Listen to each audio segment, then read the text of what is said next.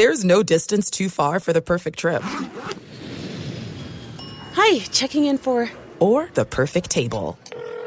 Hey, where are you? Coming! And when you get access to Resi Priority Notify with your Amex Platinum card... Hey, this looks amazing. I'm so glad you made it. And travel benefits at fine hotels and resorts booked through Amex Travel, it's worth the trip. That's the powerful backing of American Express. Terms apply. Learn more at americanexpress.com/withAmex. This crowd rises to its feet. Vaccaro slammed it home. Garland left wing, free ball. Perfect! Garland went to the lane, lobbed to Mobley. Pow! And Allen blocked the shot at the rim. Pow! With the left hand and a foul. Welcome to the Chase Down Podcast, part of the Cavs Media family. I'm your host, Justin Rowan. The Chase Down is presented by Fubo TV. Watch over 100 channels of live sports and TV for half the cost of cable. There's no contract and no commitment. Try for free at FuboTV.com. The Cleveland Cavaliers win a Donnybrook against the Memphis Grizzlies on TNT. Big time win. A nice bounce back after their loss to Miami. And joining me today to discuss it is my co-host, Carter Rodriguez. Carter, how you doing, buddy? Well, that was what the doctor ordered. Little double-digit win against a contender in the West. A little fracas. Some shoves happening. Some nether regions being swiped at. Just the kind of the match that lit the candle, so to speak. I mean, really, really pleased with how the Cavs responded.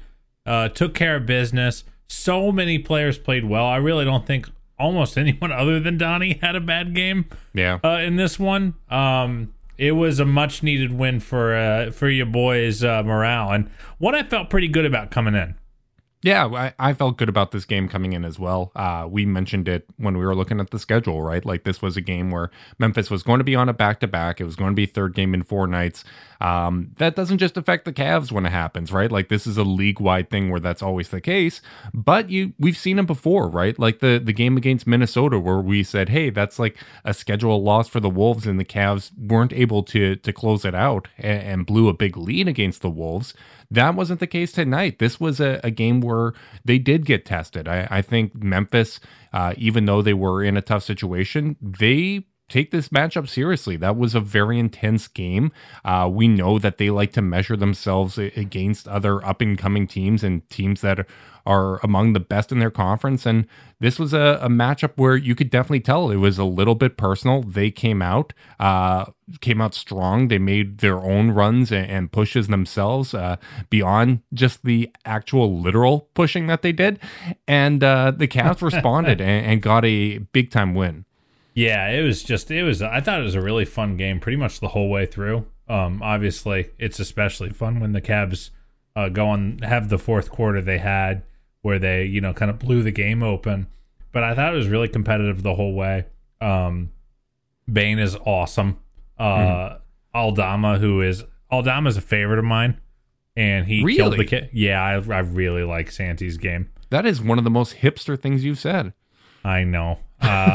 Listen, as a lanky man with limited athleticism that gets by on pivoting and a decent high post game, I find a kindred spirit in Santi Aldama, except he can shout. And if we're going to look for a parallel with me, there's an annoying ass Canadian on Memphis too. But yeah, so I thought the Grizzlies fought really, really hard in this one. I think they really made Donnie work, but I don't know. There's a lot of places to start on this one. I'm sure some of our listeners want some Dylan Brooks slander, but I think we should start with Darius because I think he played. I mean, he's had so many amazing games this year. I don't know if you could call it his best game of the year, but I think it was perhaps the game where I felt like he was most in control of the action. Well, this is another win for the agenda, Carter. 2 games this year against Memphis. Twice Darius Garland has outplayed Ja Morant. And, this was a significant game for him. Like, he obviously started off the evening snubbed from the All-Star team. among many snubs. I think people were pretty surprised by the results in both conferences. But we knew that there was a very good possibility that that was going to be the case because the Eastern Conference is just ridiculous right now. There's several players that had all-star caliber seasons that didn't make the team. And for Darius Garland, he's having the best season of his career. And wasn't selected to the team, but responded with a massive 31-11. Really set the tone early in this game, basically scoring or assisting on almost every bucket that they had. And I thought he showed a lot of toughness as well. Like Memphis was being very physical with him. There were times where he wasn't getting his calls and he was going through the contact, finding ways to finish. I think of the possession in the third quarter there, shortly after the Donnybrook, where it seemed like on his drive to the basket, he got fouled 4 times and still managed to power his way through and finish at the rim. And I just thought it was an incredibly impressive night from him. And, you know, it was a little reminiscent, right? Like Donovan of last year, because Donovan Mitchell didn't have a good night. He didn't have it going when he was available for the game. And he was just really working that 2-man game with Evan Mobley, Jared Allen, and just a vintage performance from the 23-year-old.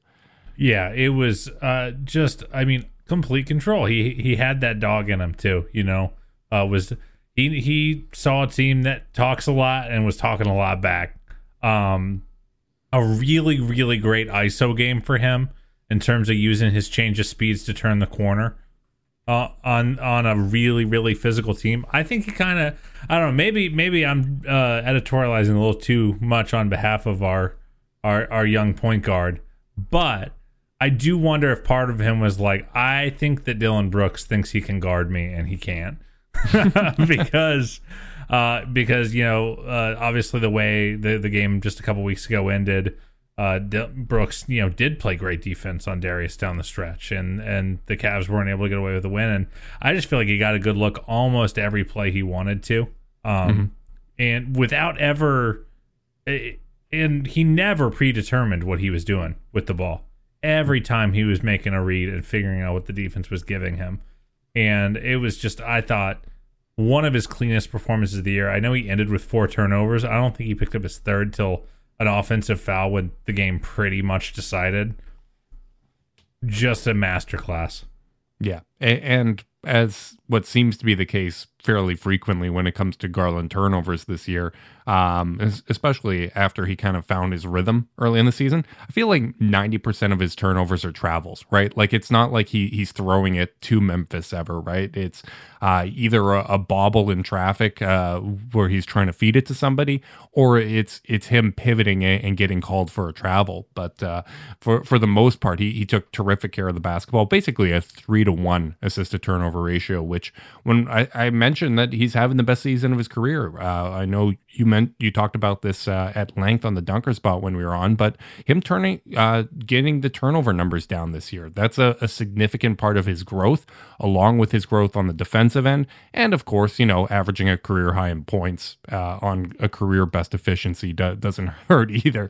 Like he was in full command of the game, and you're right, it didn't feel like anything was predetermined, and I thought this was a great read and react game from the Cavs overall, where the ball really had a lot of momentum and a lot of the field goals were coming off of assists. Like you have 11 assists for Garland. Mobley had 5. Jared Allen had 4. That big-to-big passing that's so crucial to what the Cavs do was on full effect tonight. And even going up and down the lineup, like Jetty had 4. Mitchell had 3. Now I'm just reading box scores. Rubio had 4. It was every post-game pod's going to feature a little box score reading, guys.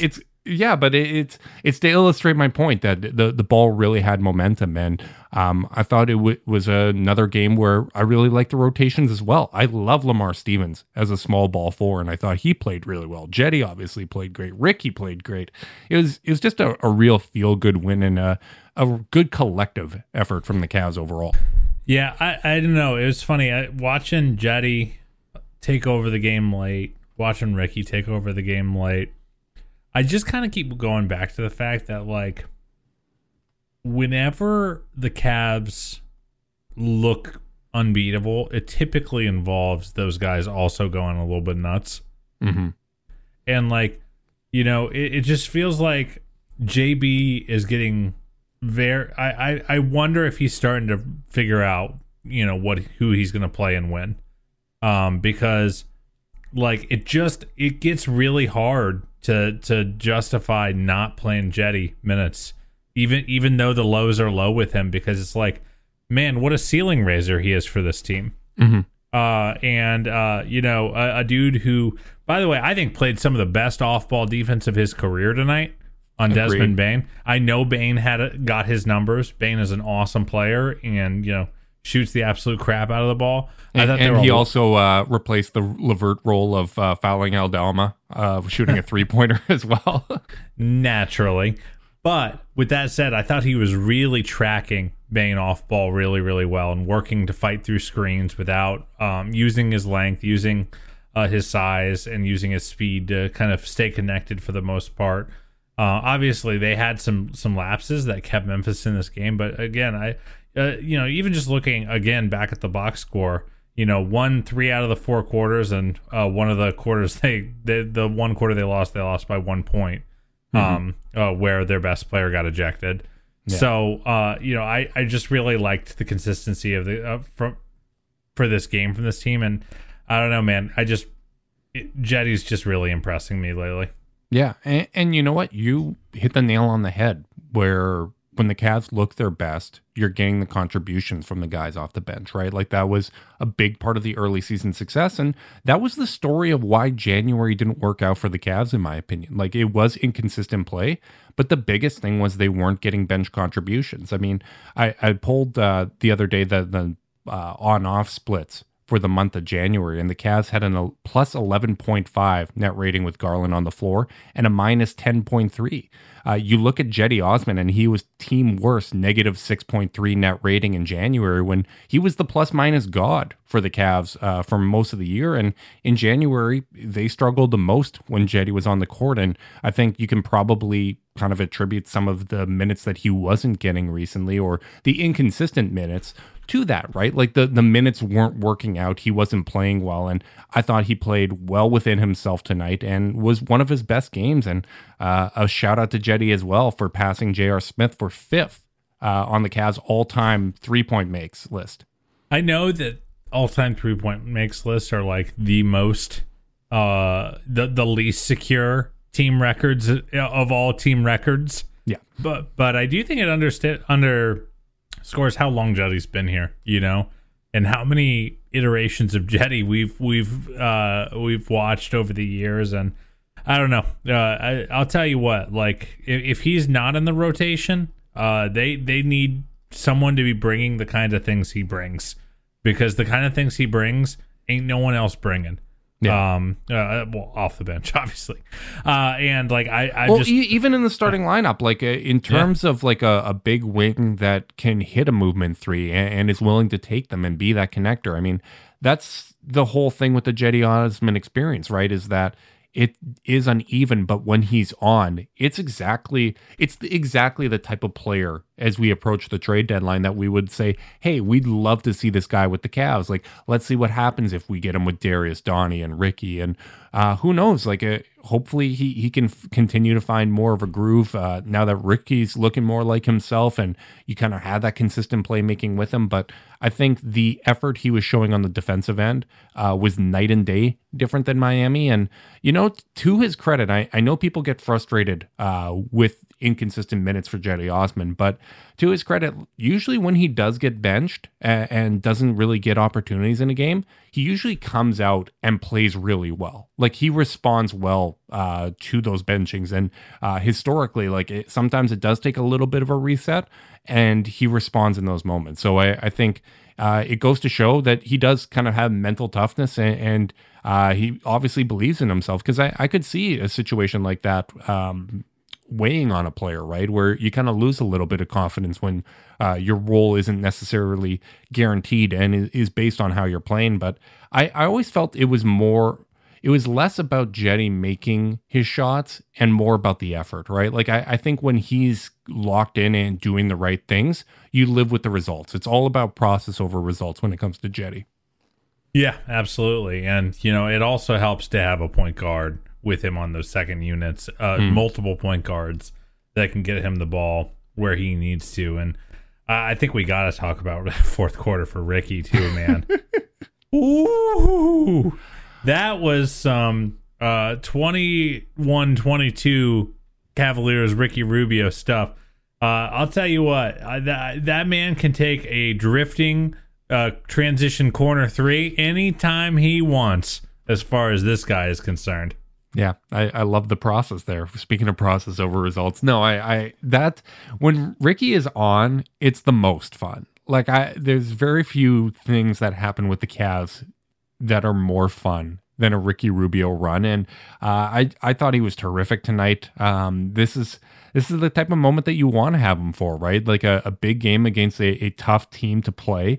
And I thought he showed toughness on the defensive end. He's such a steadying force, the way he pushed the pace. I thought the Cavs played with great pace overall. Like, obviously, they get out and run after fast breaks. Isaac Okoro is going to leak out in those situations. And I thought they did a good job finding both he and Jetty, because both of them do a good job in transition. But I thought their tempo getting into their sets was a lot better in this game. And while the Cavs are never going to be a fast break team, it's all about that tempo, making sure that you're getting into your sets quickly. And I think that's one of the things that Ricky has really brought to the table. And I like to see Darius doing that too. I thought it was one of the better pace games that I've seen from Darius this season.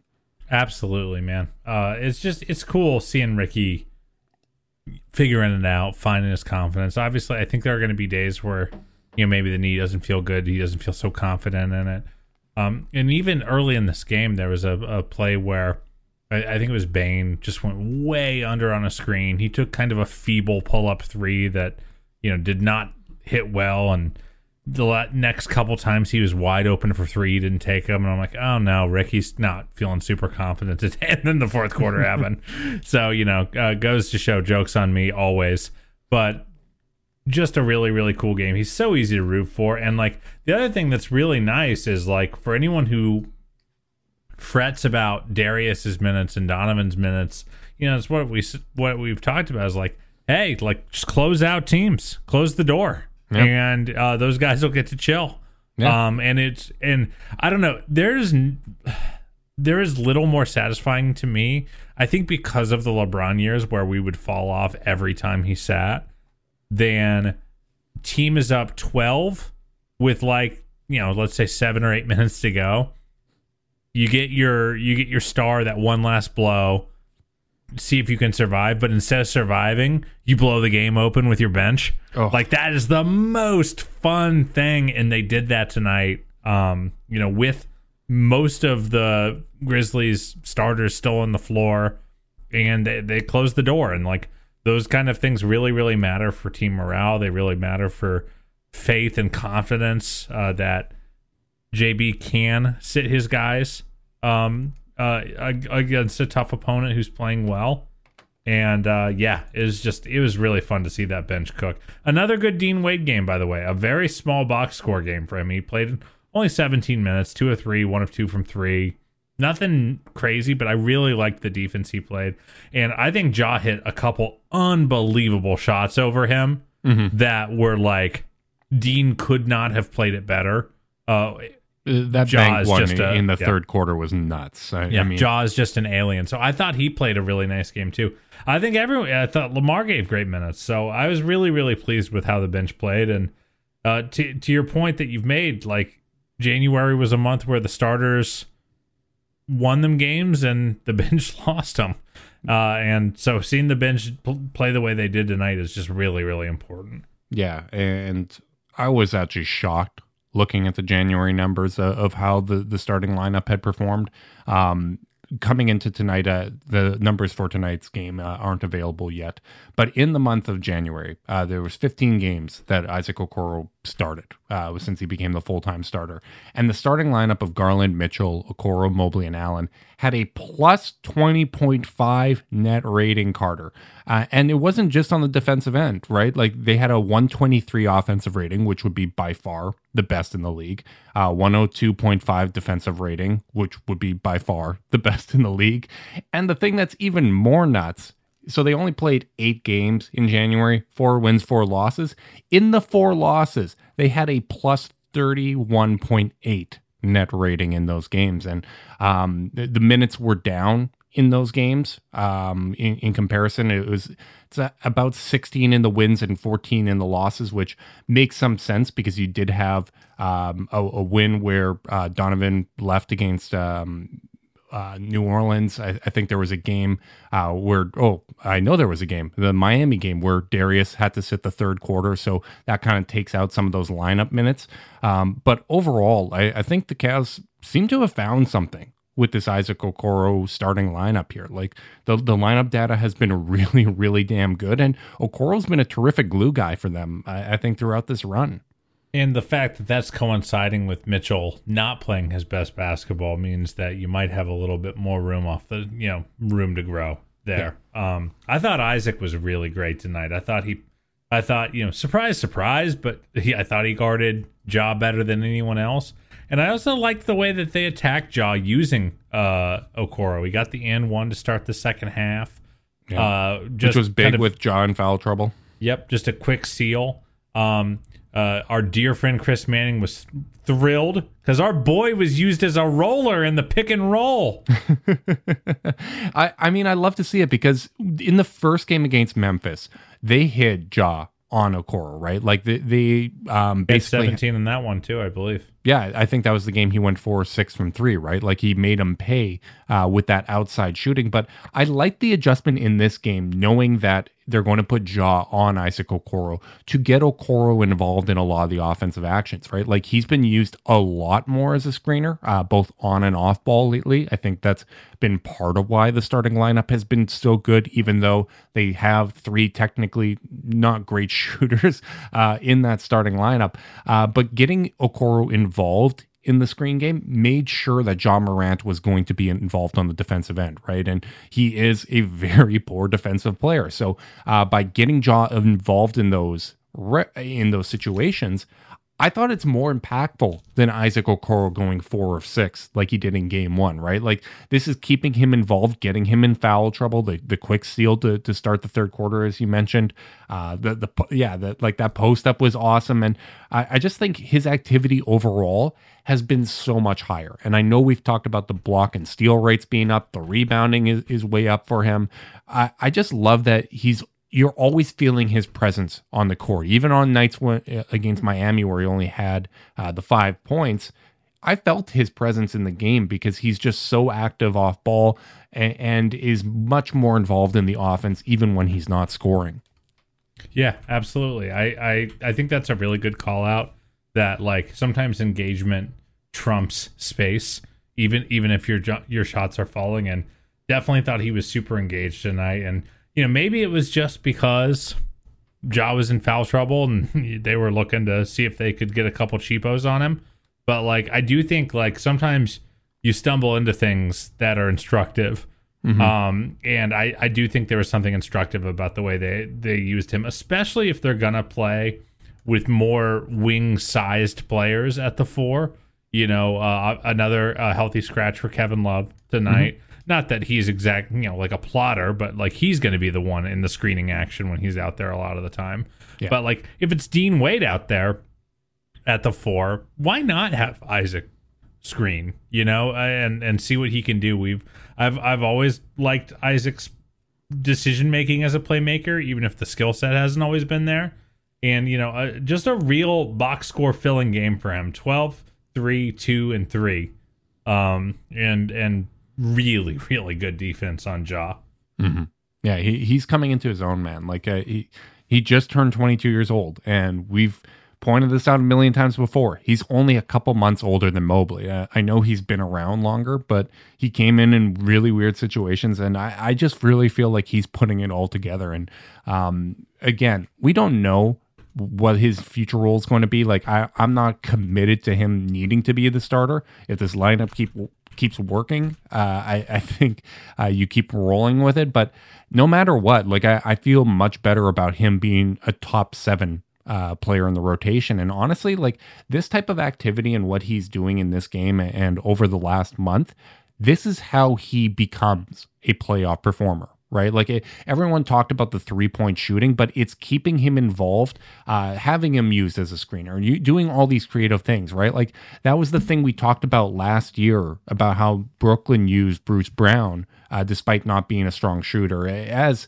a more active, involved member of the offense. And for me, obviously the 3-point numbers have been a lot better for Okoro, but it's the activity and the multitude of ways that he gets involved with the team. And obviously I think the improvements he's made on defense as well. Like I think all of that contributes to him being a much more effective player and someone that I can see being part of a playoff rotation. Yeah, I think that's absolutely fair. Obviously, I think the only thing there is that you do kind of need the Mobley stuff. It's hard to have two guys like that. You know, like if Mobley's going to operate in that role of being the guy who isn't the starting five, but still is, you know, not exactly a great spacing threat. Like they're going to have to figure that stuff out. I'm not saying they can't do it, but like I do still think they're going to need enough shooting just to help supplement around that. You know, I don't think that they're a finished roster product still, at least as far as I'm concerned. Oh, no. Because of that lack of I wasn't suggesting that, to be clear. Yeah, no, I didn't mean that, but that you were suggesting it. But it is the way. It does feel like the blueprint. Because, like, we've talked about this a lot. Like, unless Isaac becomes PJ Tucker from the corners, and even then, teams still leave that dude all the time. You know, like, a year of shooting 37% from three, even with one more attempt a game, which sounds reasonable, it's not like all of a sudden his gravitational pull numbers are going to go off the charts. Like, reputation takes a really long time to wash away. So, like, you're going to have to engage your defender in different ways. And I'm wondering if they'll kind of use this tape and, you know, realize that there are a lot of roads up that mountain with Isaac. Yeah, and hopefully as he builds the reputation, you know, he gets allowed to do a little more contact. And I think his reputation in that sense has improved. Like, I think he's gone away with a little more contact and he's allowed to be more physical, and that's great. And I mean, hopefully one day he has a sterling reputation, just like our sponsor, Zoom. Support for this podcast and the following message comes from Zoom. 500,000 businesses connect using Zoom, a single platform for phone, chat, workspaces, events, apps, and video. Zoom enables real-time collaboration for teams around the globe. Zoom, how the world connects. This is it. We've got an Amex Platinum Pro on our hands, ladies and gentlemen. We haven't seen anyone relax like this before in the Centurion Lounge. Is he connecting to complimentary Wi-Fi? Oh, my. Look at that. He is. And you will not believe where he's going next. The Amex dedicated card member entrance for the win. Unbelievable. When you get travel perks with Amex Platinum, you're part of the action. That's the powerful backing of American Express. Terms apply. Learn more at americanexpress.com/withAmex. Know who else was connecting, Carter? Our boy, Evan Mobley. I can't believe we went this long. I guess that's a testament to how many things went right for the Cavs that we did not talk about our big man that put up 17 points, 14 rebounds, 5 assists, 2 blocks, and 1 steal against the Memphis Grizzlies. Yeah, I mean, and not the most efficient scoring night, but like to me, what's most interesting about this recent Evan Mobley run is just the attempts. He put up 17 shots tonight. Got to the line 5 times. Over his last, like, ever since that Milwaukee game, he's put up 27, 11, 16, 18, 9, and the Clippers shellacking, so I'm not going to count that one. 15 against Miami, and then 17 tonight. And, like, you know, people are talking, like, how do we get this guy up to, you know, 15 to 20 shots a game? I'm like, I don't know if that feels like a hard number to hit with all the other volume shooters. No, he's just doing it anyway. Like, you know, sometimes you don't need the context. He's just been super aggressive and confident, and like it just feels like something's a little different with him on that end. Like, you know, this is not a banner offensive outing. 17 points on 17 shots for a big man is like fine, you know, but it's not unbelievable. But it was just he really only had, I think, really one shot where I was like, oh, he ran out of real estate on that one and didn't get a clean look. I think he's firing with confidence. He's really trusting his footwork and his size. And man, dude was devouring rebounds tonight. So I thought a really exciting game for Mobley, despite a 7 for 17 shooting. And like, that's the kind of stuff I love to see, especially since it came in a win. Yeah, no kidding. And we should mention that Carter reading Mobley's box scores is brought to you by our buddy Hiram. No, I've been thrilled with him, man. And like, part of why I've felt like this team is close to putting it together, and I don't think they're there yet. I don't think we're out of the woods. I still expect a little bit of up and down play. You know me. I'm in the macro, I'm high and I'm optimistic on the Cavs. In the micro, game-to-game basis, there's going to be ebbs and flows, right? Like, look at Ricky Rubio out here. Not too high, not too low. Exactly, right? Now just calmly running the show. No, like, you look at the month of January and Mobley averaged 17 and 9. Like, I really feel like he's starting to really put it all together. And when you have Darius playing his best basketball maybe ever, like, I think over the last month or so, I think he's starting to get back to that level that we saw him in November, where he was terrific. And I think he's playing the best basketball of his career. Mobley's playing the best basketball of his career. Okoro, Jarrett Allen, who we haven't talked about yet, but had a terrific game himself and some really, really big moments when the Cavs needed it.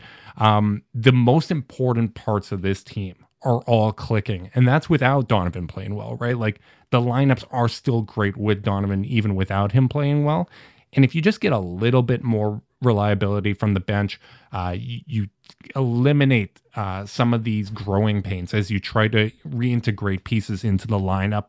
I think once you smooth that out, things are going to go a lot better. And you look at these recent losses, like you look at the game against the Knicks. Yeah, Julius Randle goes 8 of 12 from 3. The 3-point loss against Miami, you shoot 11 of 40 from 3 and 50% from the free throw line, right? Like, we're talking about thin margins against teams that have played pretty well. New York just beat Miami tonight, I should mention. So the Cavs are now 2.5 games up on the 6th seed and only half game back of 4th. Like, I just think they're very close to putting it all together, and we'll see if changes come at the trade deadline. But with or without changes, like, I think this is a very good roster, and we're going to start to see them play up to their potential.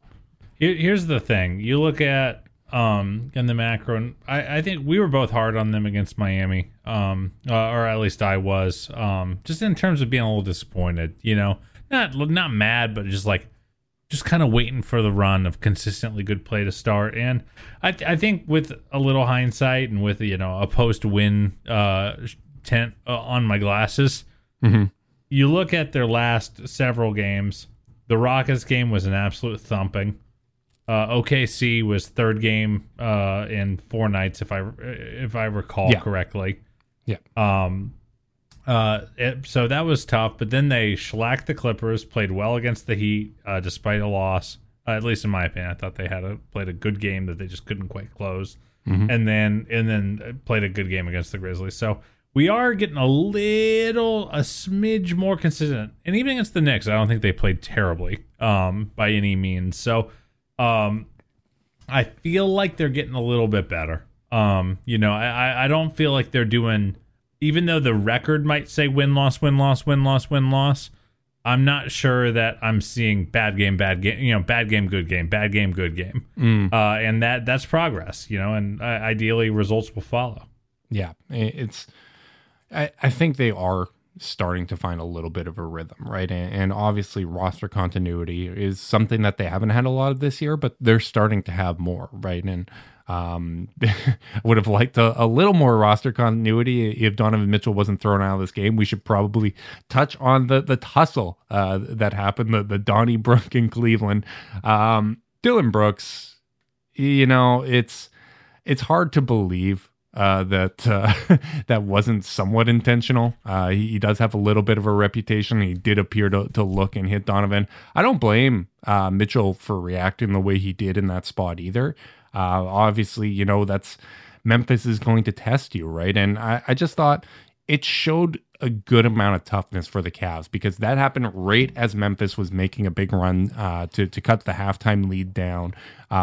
You know they're going to get energized by that moment as well. And, you know, the trade-off of Donovan Mitchell for Dillon Brooks, on paper, that's a loss for the Cavs. But to show the composure in that moment, I thought that showed a lot of toughness. And that obviously started with Darius, because I think he had a terrific run there. Okoro had a stretch where I think like 3 possessions where either scored or got the assist to Ricky. Jared Allen with some big blocks, and just really, really good team play and controlled team play, which I think was the biggest thing, because there were times where Miami rushed them with what they were doing defensively and the way that they played. Cleveland, even though they played up tempo in this game, it didn't feel like they were being rushed, right? Like, it didn't feel like this is a Memphis style game that they're dictating the pace and the Cavs are just kind of along for the ride. They felt like they were in control the whole time. And I thought that was a impressive showing of composure. Yeah, I think JB gets a lot of flowers for this. Obviously, you know, we only have so much visibility. We have the broadcast and we have we'll get to the broadcast in a minute. I got words for Reggie Miller. I don't know what Reggie Miller was saying, but I really like that. I feel like he towed the line really well between vociferously defending his guy, kind of throwing, defending the fact that Donovan had a reasonable gripe, while also keeping the team, contained.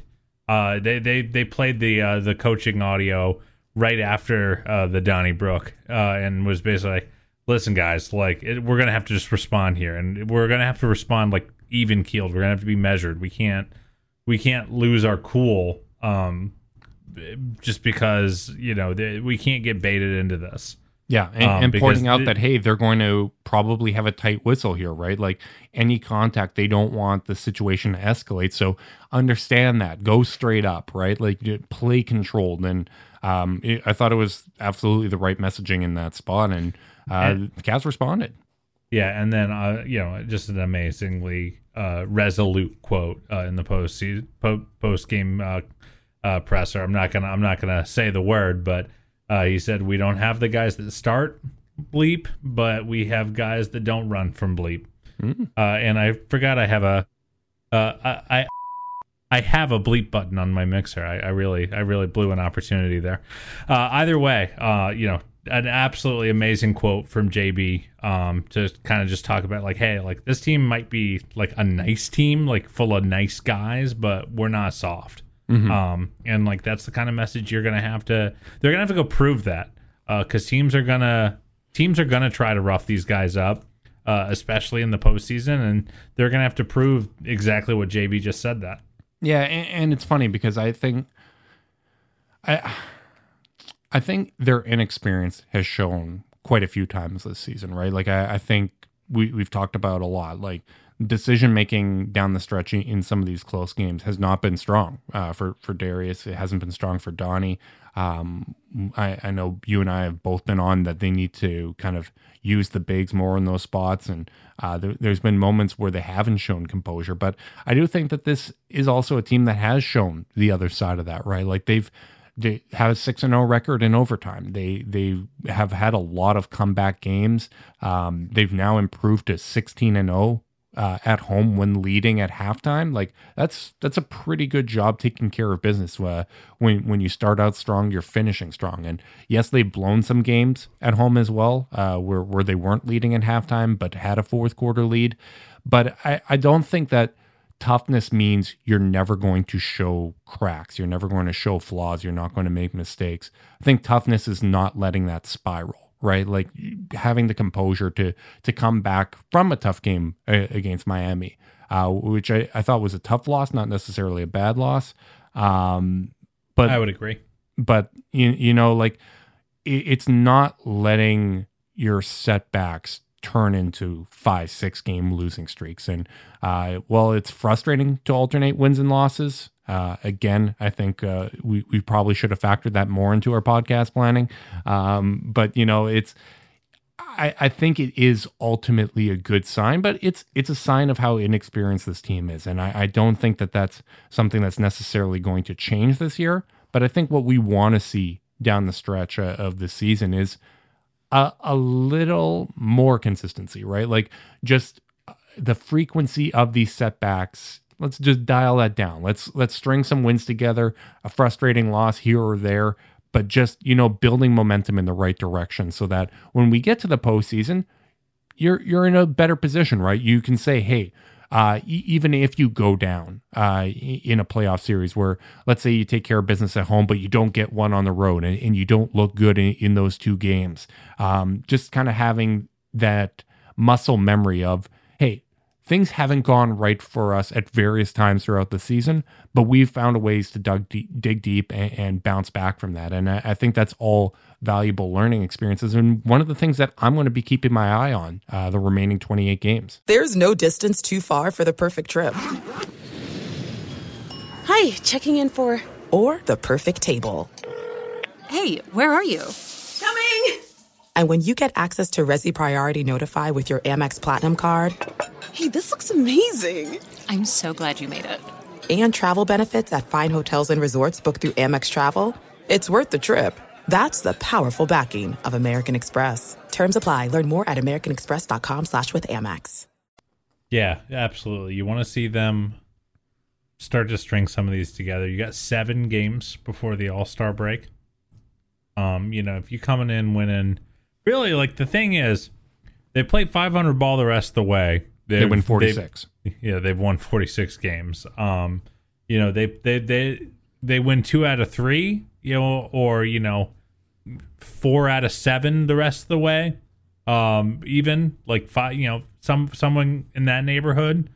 Like now you're really cooking with gas and you're really pushing back for a home court slot. KD's going to be coming back and they're going to be Brooklyn's going to be tough to catch. Philly's going to be tough to catch, but I think that to your point that you've always maintained is that the schedule's getting easier, and if this team is who we think they are, they're going to have a real shot at it. Yeah. I still think 5 is the absolute floor for this team. I got cocky in the Discord a few times, and I said I don't think the Cavs fall to 6 at any point this season. They got through what I believe to be the toughest month of the year, and they faced a lot of adversity too with injuries and things like that throughout the month. So, as you said, even if they go 500 ball and they win 46, that means Miami has to go 17-12 to pass them. Obviously they could maybe go 16-13 if they win both of the games and tiebreakers and all that kind of stuff. But the Cavs control their own destiny, and they have a lot of games against the teams ahead of them. With the exception of Milwaukee, you got at least 2 games versus all these teams. You're still within punching distance. Like you're half game back of Brooklyn. Like I still feel good about my prediction that they can get the 3 seed. I think that's where I think this lands. But they're going to have to start now, man. Like you can't drop more of these games. I feel good about their ability to get to 50 wins. That's only 4 games over 500 over the remaining 28 games. Like that's not very difficult to do, but at the same time, winning 50 games is difficult. Like there's franchises that have gone like a decade plus that haven't won 50 games. So I think if they can do that, that'd be a real feather in their cap. And they got to start now, man. Like I think this is the type of game where you can rally around this. You have 2 days off before you play a road back-to-back against Indiana and Washington. And that's not easy. That's a tough situation to go through, but it's time. Let's see the East Coast, it's an East Coast back-to-back. There are worse back-to-backs out there with far less rest surrounding them. Yeah, they don't play a single game in the Western time zones for the rest of the season, I believe. I think my sleep schedule will thank you. Yeah, I think they got the game in New Orleans that's central, which again is the best time zone for sports watching. But for the most part, you're not playing on the West Coast at all. That's a favorable thing for them. And this stretch before the All-Star break is weird. There's going to be some real tough kind of weird scheduling that they have to deal with. But I'd like to see them. It's time to win some games that they're not supposed to win, where you are kind of in an adverse situation. And I thought situationally, they've been better at that. Like the OKC game, you had tired legs, you didn't hit your shots, but they really attacked the basket. In this game, they attacked the living hell out of the basket with Steven Adams and Jaren Jackson Jr. out. Let's go do that. Let's go win some of these games. And obviously, you have an opportunity to do that in Indiana, who just got Tyrese Halliburton back. That's going to make things a lot more difficult in that matchup. Absolutely. I'm really, really excited to see how this goes. I thought this was a really galvanizing one, just for me, even just as a fan, you know. It's fun when things, obviously no one likes that there was a fracas, a fight. Mm-hmm. I'm just happy no one actually got hurt there. Yeah, an issue. But, you know, it is one of those things that can kind of galvanize you, get the team feeling a little bit hyped, and I just really was appreciative of how they answered that you know, situation that could, you know, that had everyone on tilt, rightfully so. So really hope to see them carry that over, and there's room for some runway into the All-Star break. Mm-hmm. And last year, you know, their record was, I think, almost identical to what it is this year. Yep. At this time of year, and they limped into the All-Star break. And limped out of it, frankly. Yeah. So it'll be really exciting to see how they respond in this environment. Mm-hmm. And I think it's worth stating, because I've seen this talking point come up a bunch about how you add Donovan Mitchell and your record isn't any different. You know, I think we all realize the Eastern Conference is a whole lot better. At this time of year, last year, Boston was a 500 team. Chicago was near the top. Brooklyn, Kevin Durant missed serious time. Kyrie was out basically the whole season with the vaccine situation. Philadelphia had guys missing a lot of time. Yeah, they just had traded for James Harden. Yeah. Like the Eastern Conference was a lot lighter than it was now. And also, like, our injured part of the season was the front end. Like, we've been through that. Last year, they were relatively healthy for the most part, up until just, you know, all the kind of compounding injuries of Sexton, Rubio, Garland, Markkanen, and everything that happened there. Cavs are second in player games missed this season and still have this record. Like, I think that's really impressive, and it is an unnecessary amount of adversity for a team that was going to go through growing pains to begin with, right? So JB said it best, man. There are 7 teams that have 30 wins in the NBA right now, and we're one of them. Yeah, absolutely. So I'm interested. Like, I think if I had to make a prediction, and I'm going to do a little bit of a prediction because I'm going to be off. You're disappearing on me, man. Off for the next week and a half. I'm going to miss the trade deadline. I hate to do that to you, but it was also minus 40 here. So I think that's my cue to go down to Mexico for a little bit. a true MVP is podcasting from beachside. That's true.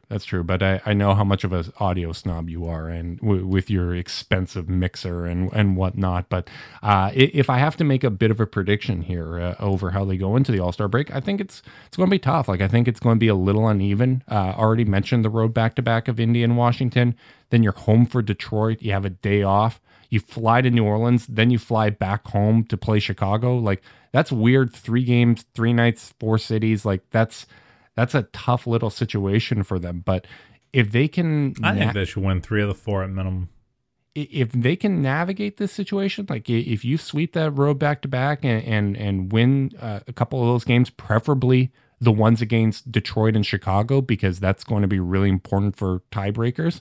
But you navigate that stretch well, I think that really positions them to take advantage of this post-All-Star game stretch where they really don't play a lot of playoff teams outside of really important litmus test games against Philly, against Boston, against whoever else is up there. I'm excited for another couple cracks at Boston, man. Like, God, I love playing that team. I like the way we match up, and I feel like there's such a good measuring stick for us. And Brooklyn's another one, right? So, and Miami, they play Miami twice as well, right? That's going to be a tough little 2-game road stand in Miami, right?